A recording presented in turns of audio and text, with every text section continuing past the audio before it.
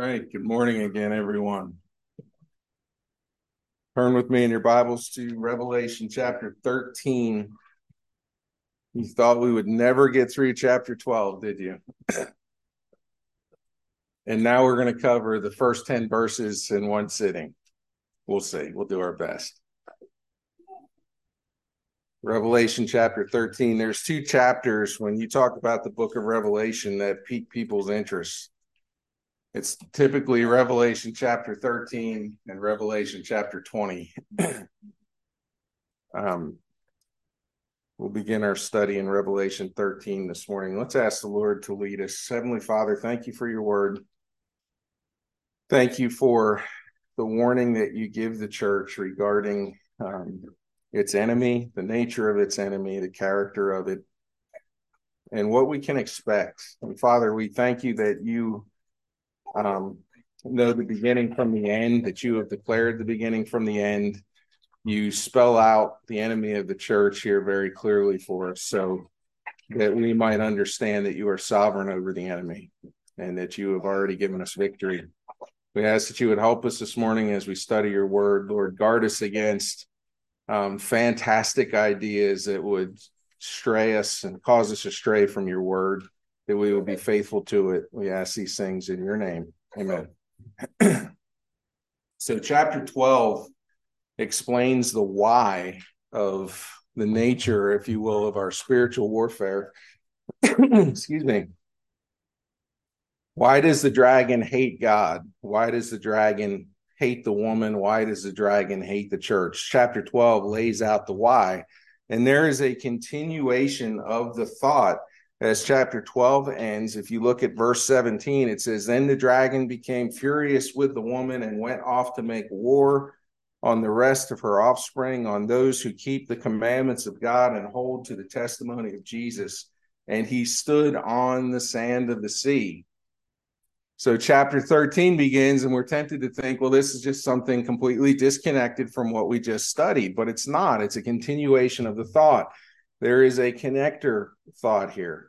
If chapter 12 explains the why, chapter 13 explains the how. So Satan is at war with the church, the offspring of the woman. The woman is the church. How does he make war with her? That's really what chapter 13 lays out for us. It's a detailed description of two distinct beasts, if you will, two servants. We might call them members of the church of Satan. There's a parallel in Revelation chapter 17 showing this same beast from a little bit of a different angle. In Revelation 17, there is a harlot who rides on the back of this same beast that we see in Revelation chapter 13. But what have we learned so far? Well, recently in chapter 12, we learned that the woman is the church. And where is the church? Anybody remember? When we last saw the woman, where was she? In the wilderness, yes. She is in exile. She is a pilgrim. She is a sojourner. She is a wanderer with a higher destination. She does not belong here. That is, this is not her home. The world, this earth, is not the forever home, if you will, of the woman. Satan, the great counterfeiter, tries to judge the church. How does he do that? Well, we read in the book of Genesis that the wickedness of man had become so great that one man and his family were spared, and God judged the world how? How did he first judge the world in the book of Genesis? With a flood. What does Satan do? He tries to judge the church with a flood. We talked about that flood last week. It's a picture of great deception, but she is rescued. She's caught up on eagle's wings. I finally got it right. She is spared from the flood because, by the way, as we studied, there is no condemnation to them who are in Christ Jesus. Satan has lost his stature as the accuser of the church. He is not heard. All the accusations of the wicked one have been made null and void. How? By the blood of the Lamb, by which they overcame. Secondly, we saw that there is a reoccurring theme that is a hijacking, if you will, or an imitation of satanic deception. This will continue. I want you to see here as we study chapter 12, now that we're in 13, we were introduced to the dragon. Okay. Secondly, chapter 13, we will be introduced to two beasts. I want you to see the parallel here. Satan, in his great impersonation, his character assassination, if you will, of God, or his attempt to, is a great deceiver, but he's not original. He's a counterfeiter. He is an imitator. So we see the picture of the dragon. We see a picture of the first beast that we'll look at in the first 10 verses. Then we'll see next week, Lord willing, a picture of the second beast. All three of those have something in common. It's three. It's a picture of the Trinity, but it's an unholy Trinity. Satan fancies himself as the Father. The first beast, we will see, has great similarities in description to who? The Son. The third beast, we'll see, has characteristics of the Spirit of God. So we'll look at that. But there is a reoccurring theme, if you. I want to read you a quote from Vern Poythress on the book of Revelation, the picture of the counterfeiting parallels. The beast is a counterfeit of Christ. Note the following parallels. The beast is an image of Satan, who brought him forth, just as Christ, is the exact image of God, begotten by the Father. The beast has 10 crowns, while Christ has many crowns. The beast has blasphemous names written on him, while Christ has worthy names. The dragon has given the beast his power, his throne, and great authority, just as Christ has power, a throne, and authority from the Father.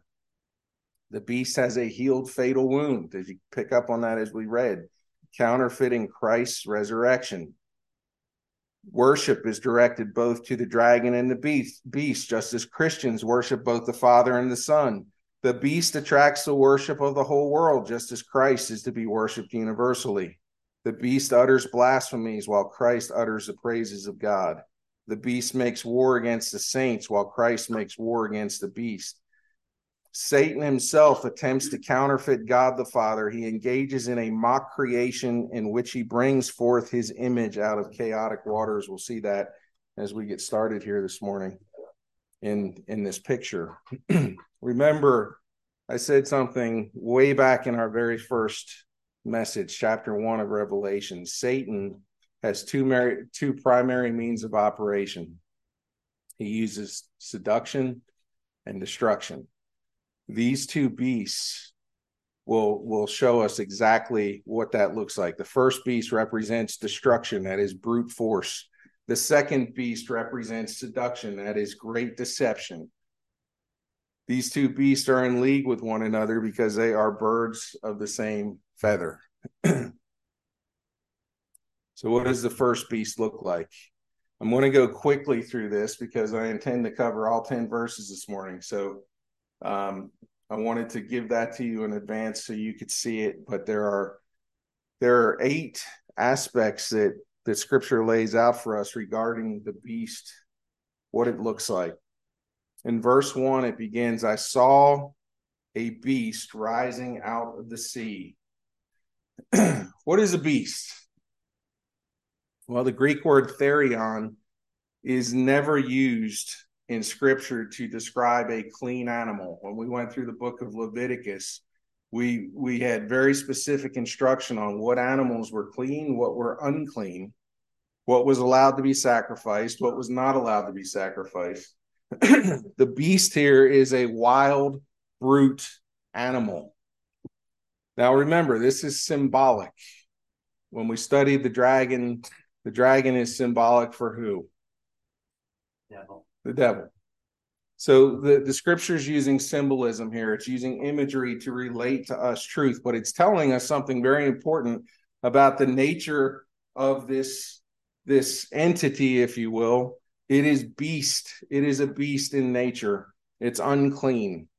The scripture paints the beast as symbolically, not as it appears, because it will be adored, it will be worshiped, it will be loved, but as it actually is in its nature. In other words, we're going to see the beast as he is, as it is, not as the world sees it. How does the world see it? Well, Paul reminds us in 2 Corinthians 11 that Satan does not present himself as he truly is, does he? Scripture says he is disguised. 2 Corinthians 11, verse 14. And no wonder, for even Satan disguises himself as an angel of light. In the Greek, that means shapeshifter. Satan shifts his shape to fit the moment. And when he wants to appear, by the way, he appears as an angel of light to those who are looking for light or expecting light. I would argue that it's talking about his representation in front of the church, because in the same chapter, it deals with false apostles, deceitful workmen, those who are advertising the bait and concealing the hook.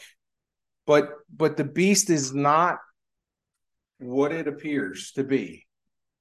Scripture for the church, for those that have ears to hear, is laying open and exposed the nature, the character of the beast, so that we, the church, can see it. But the world is not going to see what we see.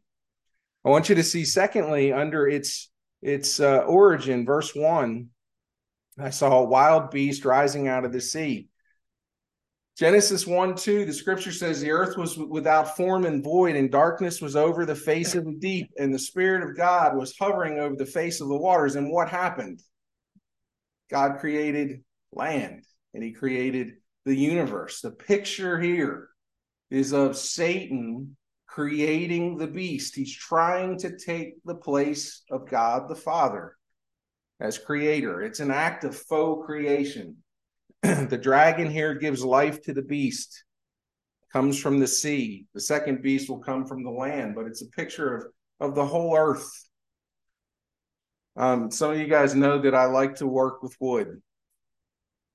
I don't have much time to do it, but I thoroughly enjoy it anyway. It's who said sawdust is man glitter? Yeah, it's true. But I love working with wood. But what I hate is faux furniture. You guys know what I mean? Furniture made of what? Particle board, press board. It's fake. It's phony. But it has the appearance of being real. So the deal is, in our house, if I can't build it myself, if we have to buy something, it can't be particle board. It doesn't always work out that way. But we hear the word faux, F-A-U-X, fake, phony. This is an act that we're seeing here of phony creation. Satan trying to usurp the place of the Father. So where does this beast come from? Well, Revelation 11, we saw this a few weeks ago as we studied Revelation 11, verse 7. And when they, the two witnesses, have finished their testimony, the beast that rises from the bottomless pit will make war on them and conquer them and kill them. This is the same beast in Revelation 13. We were first introduced to this beast back in Revelation 11, but it talks about how it will make war on the saints, the two witnesses. Remember, that's the church as well. Just another picture for it. And for a short time, the tribes and the peoples and the nations of this earth will gaze on their dead bodies and refuse to let them be placed in a tomb. They celebrate the seeming demise of the church, the overthrow of the saints. Also, I want you to see that the many waters, what are they? When the beast rises out of the waters, what is the picture of the many waters? Well, again, let's use scripture to interpret scripture. In Revelation 17, which gives us another view of this beast, it says in verse 1, then one of the seven angels who had the seven bowls came and said to me, come, I will show you the judgment of the great prostitute who is seated on many waters. Verse 15 of chapter 17 says, the angel said to me, the waters that you saw where the prostitute is seated are peoples and multitudes and nations and languages. The waters that the beast rises out of, what is it talking about? It's a sea of humanity. The beast rises out of the sea of humanity. It is of the nature of humanity. But what is that nature? Isaiah 57:20 says, the wicked are like what? The troubled sea, the King James Version says. They're like the tossing sea, for it cannot be quiet. Its waters toss up mire and dirt. There is no peace, says my God, for the wicked. Secondly, from verse 1, we see its nature. And I'm going to try and move quick on this, so try and stay with me. It says that we have 10 horns, 7 heads, 10 diadems on its horns, and blasphemous names on its heads. Its nature belongs to or is a mirror image of the dragon. The Lord Jesus is the image of what? The Father. The beast is an image of the devil. Revelation 12:3. Why do we say it's a mirror image? Notice what it says in Revelation 12:3 regarding the dragon. Behold, a great red dragon with 7 heads and 10 horns. What does it say about the beast? The beast has 10 horns with 7 heads. It's like an inverted picture there. So the beast is of the nature and the character of the dragon. It is the servant of Satan. You guys remember that movie, Wizard of Oz, right? What was behind the curtain? You heard the great big booming voice of the wizard. What was behind the curtain? Just another man. Behind the curtain of the beast is the devil. That's what Scripture's telling us here. And it's not as things appear. Ephesians 6:12, Paul says we wrestle not against what? In other words, it's not what we see. We see the effects of the beast, and we'll talk about what the beast is.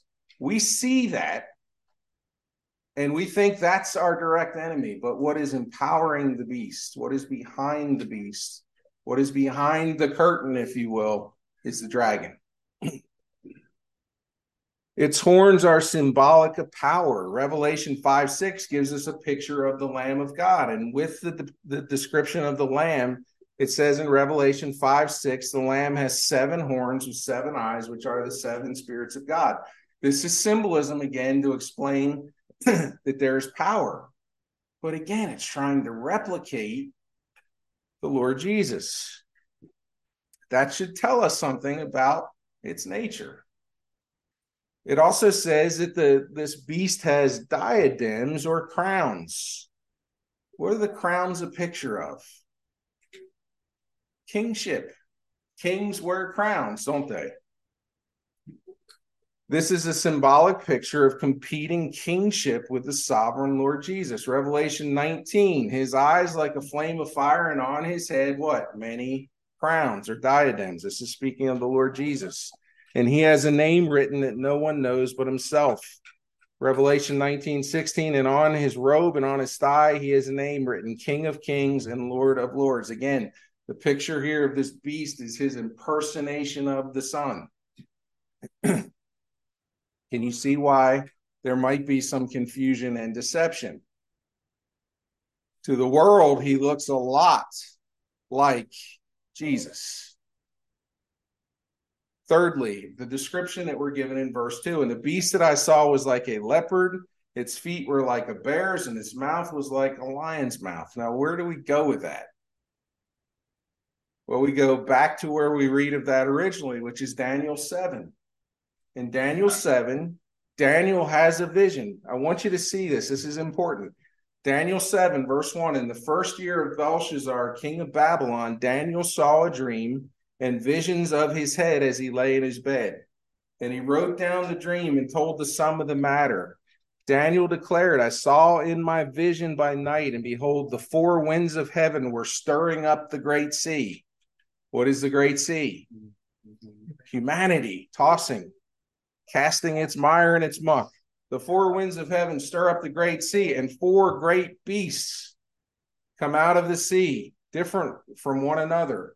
The first was like a lion and had eagle's wings. Now, if we compare this vision that he has, it's an overlap of the vision that he gives, that Nebuchadnezzar has in his dream in Daniel chapter 2, where we see the kingdoms in a statue.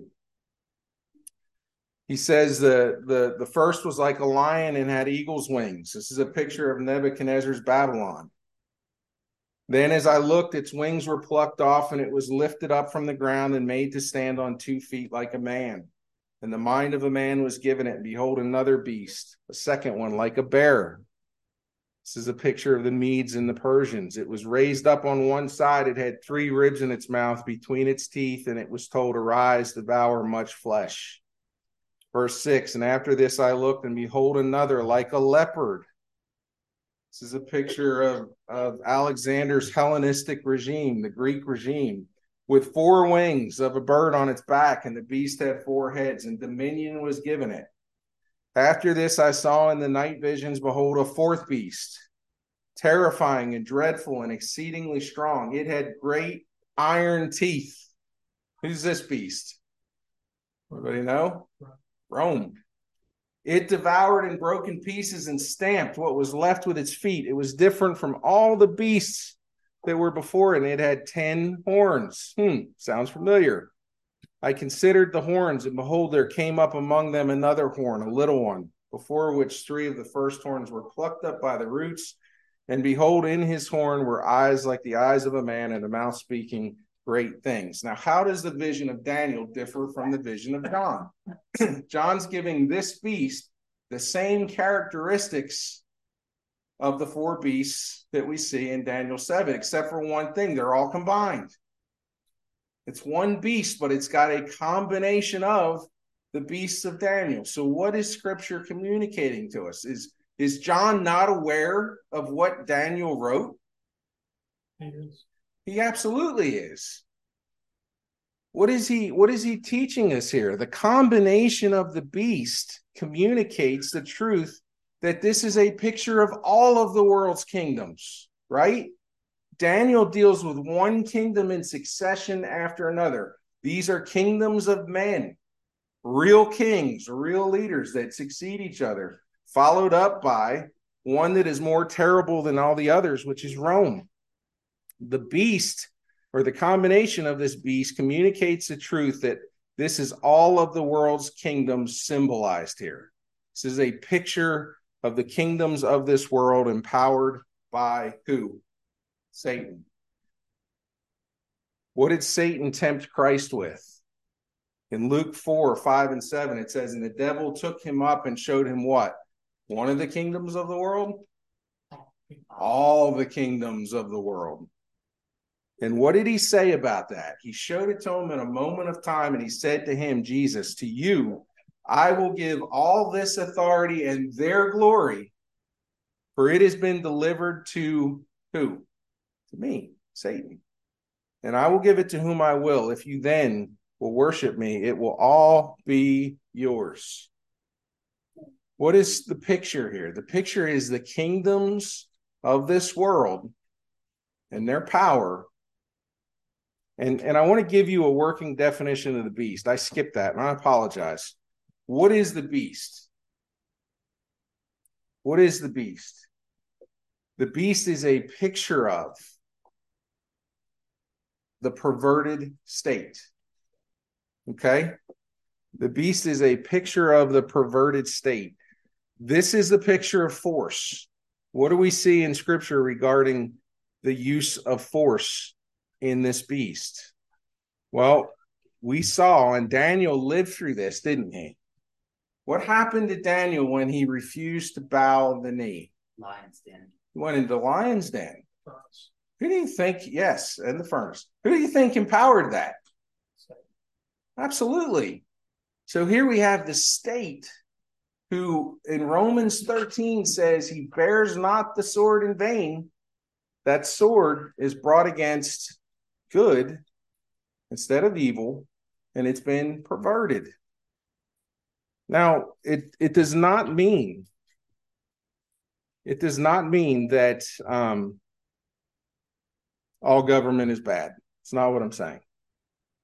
I would ask you and encourage you to go back and reread Romans 13 and ask yourself the question, does Romans 13 describe the government of Rome or does it describe what the government of Rome ought to be?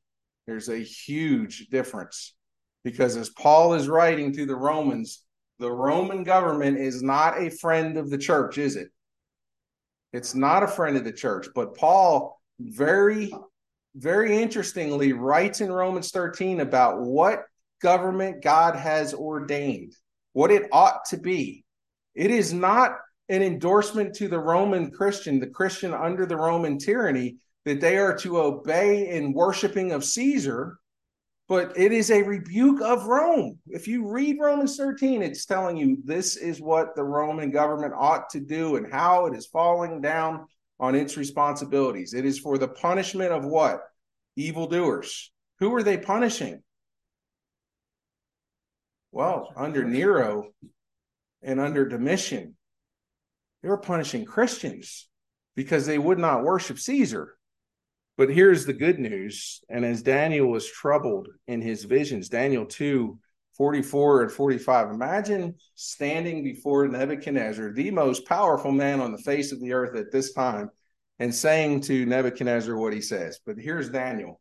He says, in the days of those kings, we see these four beasts, the God of heaven will set up a kingdom. Concurrent, listen to this, concurrent with the rule of these kingdoms, this beast, God will set up a kingdom. And in those days, the God of heaven will set up a kingdom that shall never be destroyed, nor shall the kingdom be left to another people. It shall break in pieces all these kingdoms and bring them to an end, and it shall stand forever.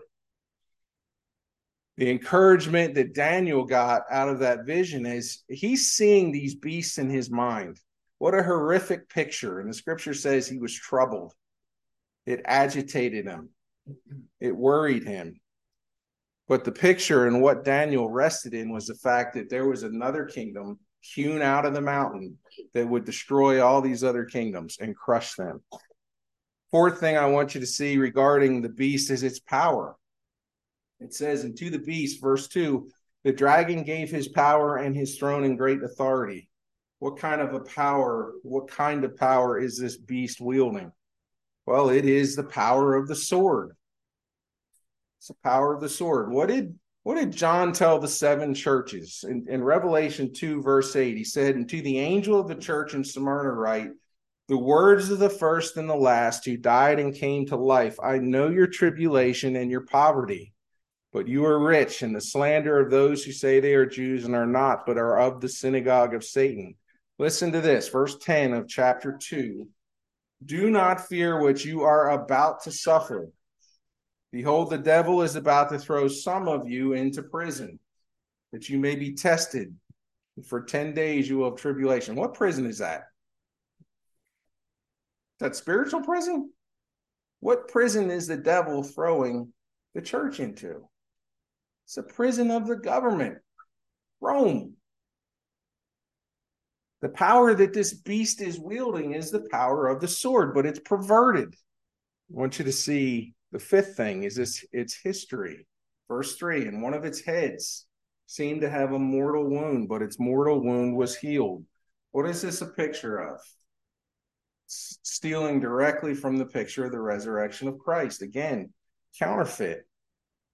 Its mortal wound is healed, and the whole earth marveled as they followed the beast. This is an imitation of Christ. Read Revelation 5:6. And between the throne and the four living creatures and among the elders, I saw a lamb standing as though it had been slain, with 7 heads or 7 horns, with 7 eyes, which are the 7 spirits of God. The lamb standing as though it had been slain. It's a picture of the resurrected lamb. This is a mockery, if you will. But I want you to see that the beast is far more than a who. It is a what. And if it's accurate to say that this fourth beast is Rome, and I think it is, it's also accurate to say that it is concurrent in the last days. What do I mean by that? We see the picture of 42 months here. What is it talking about regarding the wound that was healed, but but the mortal wound, but is now healed. I want to read something for you real quick. A quote from Dennis Johnson on this. This is what is commonly thought of that this verse is talking about. The counterfeit resurrection of the beast's horn evokes amazement and worship from all who dwell on the earth, whose names are not inscribed before the world's foundation before the world's foundation in the book of life that belongs to the slain lamb. This wound, paradoxically lethal and yet healed, is associated by many commentators with rumors that circulated throughout the Roman Empire in the social and political turmoil that followed the mysterious disappearance or suicide of the Emperor Nero in 68. Quote, Nero was not really dead. He had gone into hiding in Parthia and would return at the head of a vast Parthian army to take revenge on Rome. Because Nero was worshipped, there were many that looked at him as coming back from the dead. And it was commonly taught and believed at that time that Nero was essentially resurrected. I don't really see that in this. That's possible. But one thing I think that is far more likely as I study this and dig into this, and I'm alone. There are no commentators that said this. When did the Roman Empire cease to exist? History buffs. It didn't. Well, in 476. It's still around. Yes. That's not saying it morphed. It exactly. In 476 AD. By the way, if you look up Encyclopedia Britannica, they call it CE. Like, what is CE? Common Era. Yeah, Common Era. What BCE is before Common Era. CE is Common Era. Well, what happened between those two? The death and resurrection of the Lord Jesus, which is what we've tracked time against. BC and AD. I still call it BC and AD, but the last emperor, quote unquote, was in 476 AD. What happened to the Roman Empire?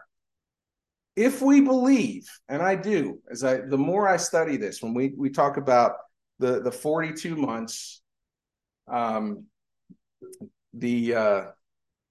3.5 years, if that is the interadvental time, and I believe that it is, the 1260 days, then this beast, according to Scripture, is concurrent in that time.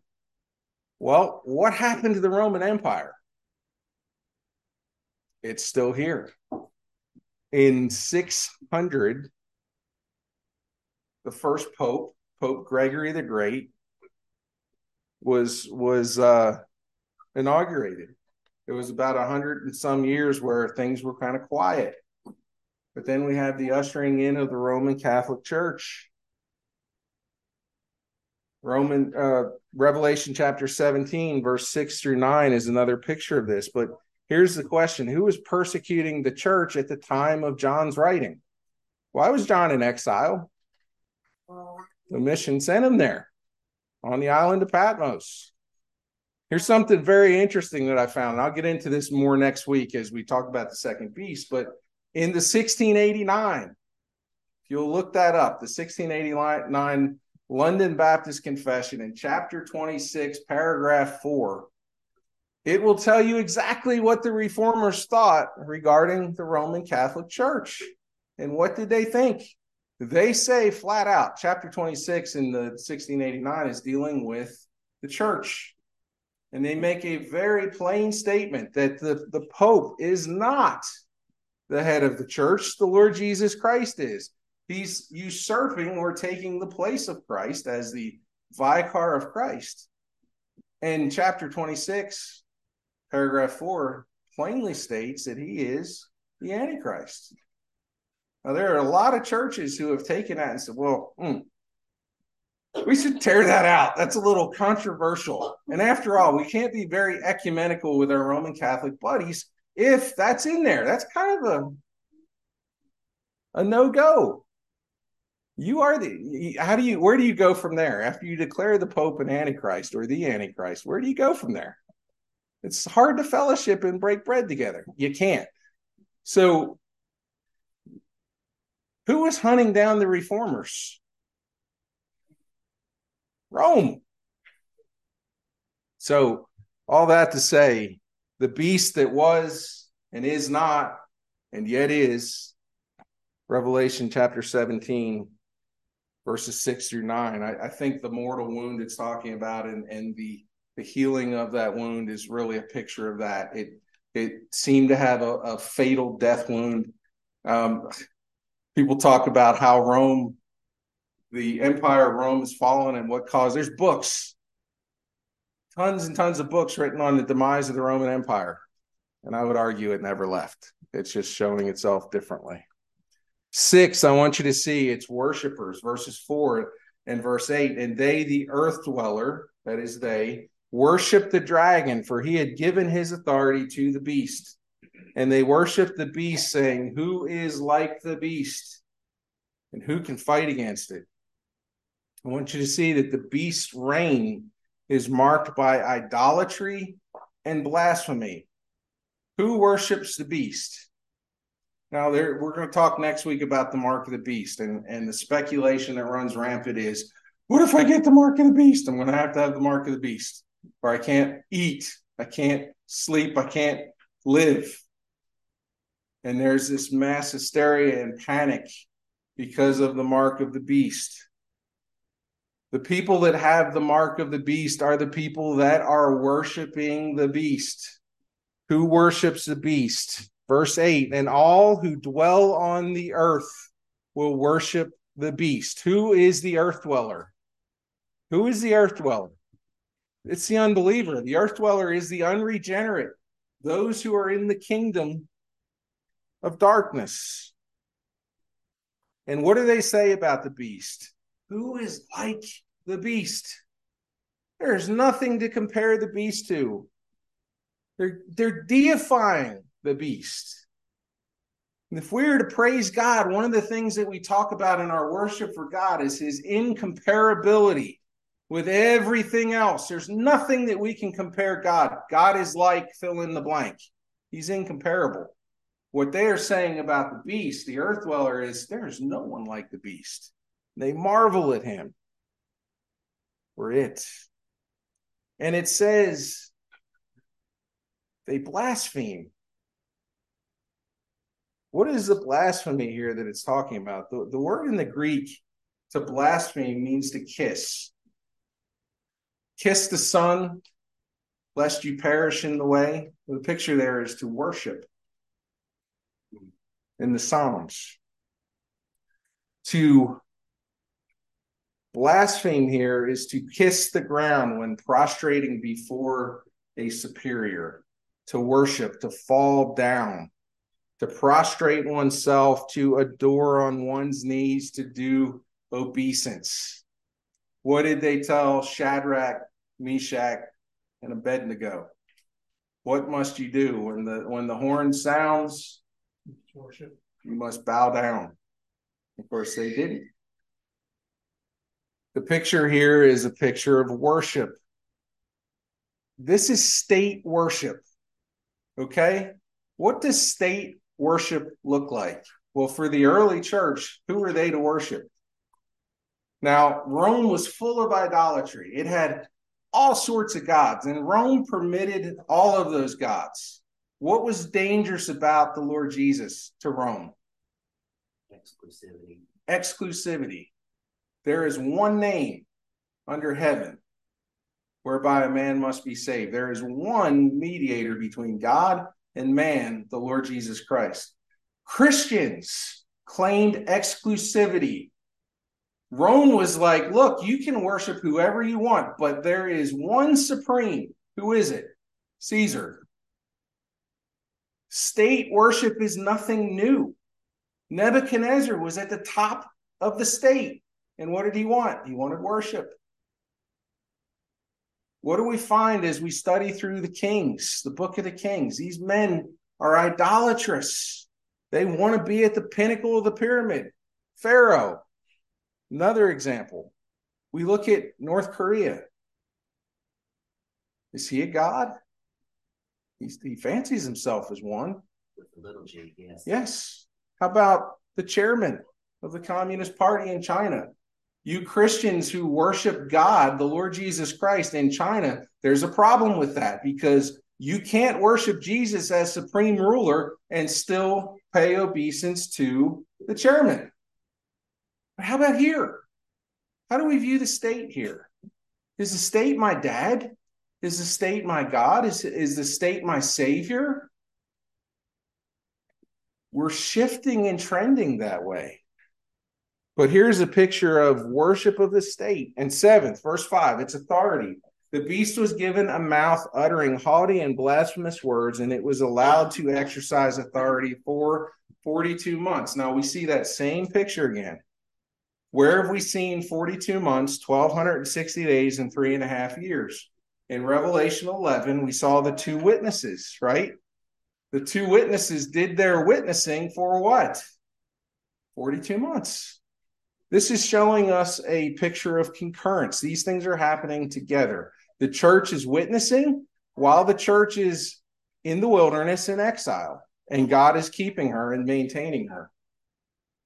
But while that's happening, we see the dragon and his two beasts, and these are all concurrent in the same time. And I would argue this is the picture of the inter-advent time. That is the picture between the Lord Jesus' death, burial, and resurrection, his first ascension and his second coming. And the fact that it is pictured as 3.5 years is to demonstrate to us that this is not an endless period of time. It's to encourage the church to remind us it's not 7 years, it's 3.5 years. It's been shortened. If we believe that the 42 months is emblematic of that period of time between the resurrection and the second coming, and I do, the more I study this, the more convinced I am of it, the beast is allowed to exercise authority from the time of Christ's departure to his return. There's not many things that really fit into that category. And you can read reformer after reformer after reformer that talk about Rome. But I want you to see that this is a picture of the world's system. Yes, Rome is a picture of that. But it is a picture of the world's system, the kingdoms of this world. We'll talk more about the Antichrist next week, and there is no doubt that the beast here portrayed is Antichrist. Make no bones about that. But it is concurrent with the time of trouble for the church. Verse 8, remember, this is answering the how. How is Satan going to attack the church? Destruction and seduction. Its enemies, verse 8 or verse 6, it opened its mouth to utter blasphemies. Notice who it blasphemes. The beast is blaspheming God, and the beast is blaspheming God's dwelling. Now, what is God's dwelling according to Revelation chapter 11? Remember, we looked at the tabernacle.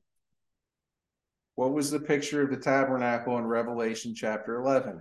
Remember, it was given that the outer court would be trampled, but the inner court was protected. It's a picture of the church. The beast here blasphemes the name of God and his dwelling. And as we talk about the dwelling of God, don't mistake this for the physical temple, because John makes it clear here in verse 6. It opened its mouth to utter blasphemies against God, blaspheming his name and his dwelling. That is, and he's clarifying what his dwelling is, those who dwell in heaven. The distinction that Revelation makes is two kinds of people, those who dwell in the earth and those who dwell in heaven. And verse 7 says, also it is allowed to make war on the saints and to conquer them. And authority was given over to every tribe and people and language and nation. The beast blasphemes God and his dwelling. Revelation 11 reminds us of that. What is blasphemy here? It means to be sluggish or slow to call something good that is really good. Think about this. And slow to identify what is truly bad. That is evil. Blasphemy switches. Now, If you ever wondered what blasphemy of the Holy Spirit is, when we talk about the unpardonable sin, this is defining that for us. It switches right for wrong and wrong for right, and calls what God disapproves that which is right, and exchanges the truth of God for a lie, i.e. Romans 1. Isaiah 5:20 says, "Woe to those who call evil good and good evil, who put darkness for light and light for darkness, who put bitter for sweet and sweet for bitter." He's turning the law of God on its head and extolling the opposite. That's what blasphemy of God is. It is celebrating that which is evil, taking pleasure not just in the evil itself, but those. This is the picture of the beast. And there is a picture of apparent victory over the church. It is allowed to make war on the saints. This is really what troubled Daniel as he saw the vision. And this is what, as I study this as I look at this, would trouble me. The beast is allowed to make war on the saints and to conquer them. But is that conquering total and final? Is it what it seems to be? Remember the two witnesses? Their bodies were slain in the street. The world threw a party, celebrated, and they were resurrected. There is an apparent victory over the church that is celebrated. And then I want you to see there's a universalism of authority. There's nothing in Scripture, and one of the things that is common in eschatology is that there's going to be one world government. Have you heard that? We've seen presidents say the New World Order. What do we make of that? Well, notice, I want you to see this. This is important. There is a universalism of authority portrayed here by the beast. It says, "An authority was given it over every tribe, people, language, and nation." Who is it excluding there? But what nation is excluded? What nation does the beast not exercise authority over? You say, well, the United States of America, we're a constitutional republic. No. Guys, if you think for a second that our government is not corrupted and part of this world system, now we have been immensely blessed as the Church of the Lord Jesus Christ to live in a country where I can obey the 10 commandments of God and not be at odds with my government. But those days are quickly receding into history. If you look at the state, it's corrupt.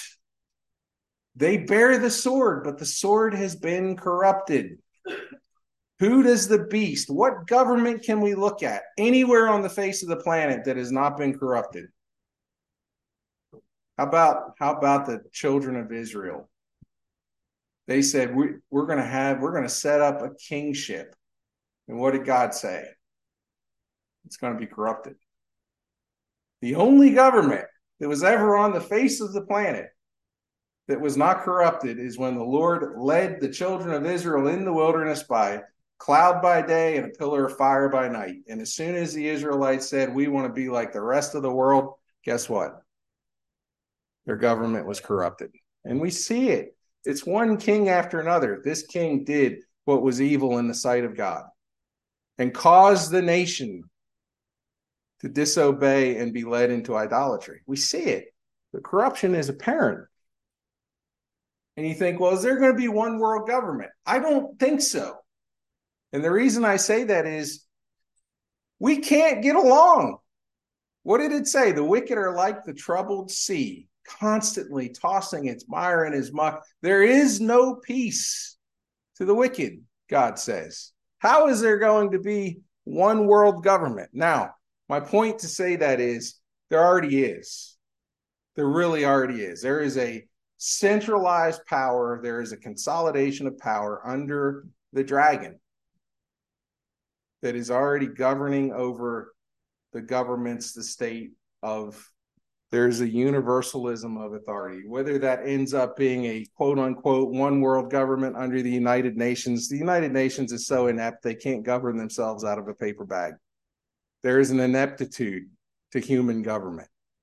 But under the enemy, under the wicked one, he's been given authority. All of these kingdoms fall under his umbrella.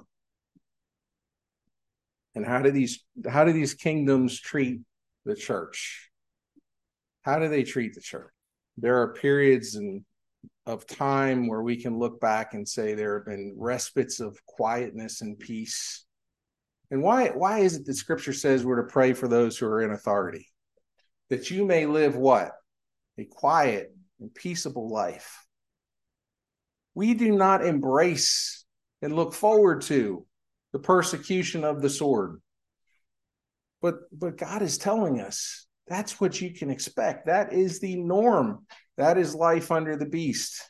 So how does this apply to us? Point B, as we wrap up this morning, how does this apply to us? There is encouragement for the saints here. But the question is, who can possibly endure the beast? The worshipers of the beast ask the question, who can fight against the beast? What we worship is incomparable, unconquerable. The Lord Jesus says, if anyone has an ear, let him hear. If anyone is to be taken captive to captivity, he goes. If anyone is to be slain with the sword must be slain. Here's a call for the endurance and the faith of the saints. What should encourage us? When Daniel had the vision of the four beasts, it troubled him. In verse 15 of Daniel 7, it says, as for me, Daniel, my spirit within me was anxious, and the visions of my head alarmed me. What was Daniel alarmed by? He had a bad dream. What Daniel was really alarmed by was that he was going to wage war. The beasts were going to wage war against the saints. And in the book of Daniel, it says, and it's given to him to wear out the saints. This troubled Daniel. And humanly speaking, it can trouble us, can it? Now, we can build an eschatological framework that says, I'm not here for this. I'm raptured out. It's not here, guys. It's just not here. He is to make war with the saints. What did Daniel take solace in? Well, the promise of the everlasting kingdom. The kingdom that would crush the four beasts. If Daniel took solace in that, so should we. We should find encouragement in the fact that though the systems of this world seem to be victorious for a time, the kingdom of God will crush it. And the kingdom of God is growing even as we speak. There are two interpretations of this verse 10, verses 9 and 10. One is that there will be a recompense to the bearer of the sword who perverts his authority. If anyone is to be slain with the sword must be slain. Remember, Jesus told Peter to put up the sword. He that lives by the sword, what? Will die by the sword. What is Jesus telling Peter? Don't disarm. He didn't tell, by the way, Jesus did not tell Peter to disarm. He said, put your sword back in its place. What you're doing with pulling it out to defend me and cut off the ear of the Roman soldier is not how you defend the kingdom of heaven. Jesus said, I could have called 10,000 angels to defend me if this was a war on the physical realm, but it's not. But he that lives by the sword will die by the sword. But this is a picture of judgment that will be brought against those who pervert the use of the sword, pervert the authority of the sword. What did Jesus, or what does Paul say in Romans 13 regarding the proper use of the sword? The sword is to punish who? Wicked. The wicked. If the sword is being used to punish the righteous, we have a problem. Don't think for a second that wicked, evil leaders, though appointed to be in those roles, will not be punished for their abuse of power and their abuse of authority. They will absolutely be brought to justice.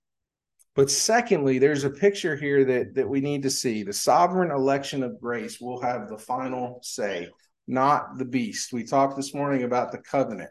Why was Israel kept? And the scripture says, I have reserved to myself what? 7,000 that have not bowed the knee to Baal. The entire nation went into idolatry except for those whom the Lord kept. I have reserved to myself a remnant. According to what? The election of grace. But the point of verse 10 is also this: the sovereign election of grace will have the final say, not the beast. All who dwell on the earth will worship it. Everyone whose name, listen to this, everyone whose name has not been written before the foundation of the world in the book of life. What is that? What is the book of life? It's God's covenant. If you are a child of God, your name was written in his book in the blood of the Lamb as its ink and sealed for eternity. There is not a beast walking this planet that can change that. Revelation 3:5-6, the one who conquers will be clothed thus in white garments. I will never blot his name out of the book of life. I will confess his name before my Father and before his angels. He who has an ear, let him hear what the Spirit says to the churches. Then it says, here is the endurance and patience of the saints, a call for it. The picture here is this is what endurance looks like. God has not called us. Remember, the weapons of our warfare are what? Spiritual. This is a spiritual battle. Now, it has manifestations in the physical world and wicked governments, those who bear the sword in a perverse way. But how has God called us to endure? I want you to see, first of all, that the church hears and heeds the warnings. It says, they that have ears to hear. Romans 11:1-10 talks in detail about that. The disciples asked Jesus in Matthew chapter 13, why do you speak to them in parables? That is, the crowds. He said, to you it has been given to know the secrets of the kingdom, but to them it has not been given. In verse 16 of Matthew 13, he says, but blessed are your eyes, for they see, and your ears, for they hear. I want you to see that those whom the Lord has called, those whom the Lord has elected, will heed the warning. The book of Revelation is written to those who have ears to hear and those who have eyes to see. That is the elect of God, those who are called, those who are regenerate. But the church will patiently endure. And how does she do that? She does it by faith. The just live how? By faith. The church will patiently endure because he sustains in the wilderness. This is the painful part, though. In the Greek, it's the word hypomune, and it means to remain under. How does the church remain under the abuse of the beast? How? Have you thought about it? We have such a different perspective here in the United States. We came to church this morning. We do not hide it. We don't sneak in the door. We don't sneak out the back door so that our neighbors don't see us and report us. But what if you're a Christian in China? What if you're a believer in China? Do you go to church on Sunday morning in the broad daylight? We can't even fathom that. They meet in secret churches. Because if you're not part of the state-sanctioned church, you're illegal. You can be imprisoned. Same in North Korea. Same, be a Christian in the Gaza Strip today. We have such a different perspective from what the rest of the world looks like. But how do they remain under? How do they endure while they're under the abuse of the beast? There's only one answer. It's not because they're great Christians. They're spiritually superior. They're kept by the grace of God.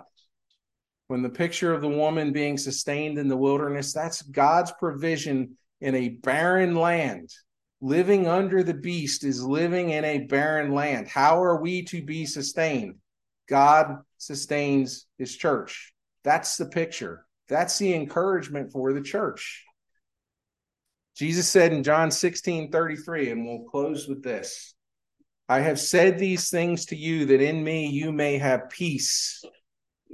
That is quietness or rest. In the world you will have what? Trouble. You're going to have persecution, tribulation. The word in the Greek is thlipsis. I listened to, you probably remember this, brother, because you shared me the link. I listened to a message this morning in 1 Thessalonians from our brother Earl. And he references the Greek word thlipsis, and it comes up in John 16:33. And he says, when I was studying Greek, you know how I remembered the word thlipsis, which means tribulation? He said, it is any circumstance in life that flips us. Flips us. I'm like, well, I'll never forget that now. Amen. But the picture of thlipsis is persecution, affliction, distress, tribulation, anything that turns our worlds upside down. Jesus said, in this life, you will be raptured out. No, in this life, you will have tribulation. But take heart. It says take heart in the ESV. In the King James Version, it says what? I grew up memorizing the King James Version, so it says be of good cheer. In the ESV, it says take heart. It means to be courageous. Why? Why should you take heart? Why should you be of good cheer? Why should you be courageous? Jesus says, because I have overcome the world. The Christian is sustained in the wilderness, in tribulation, not because of something we do.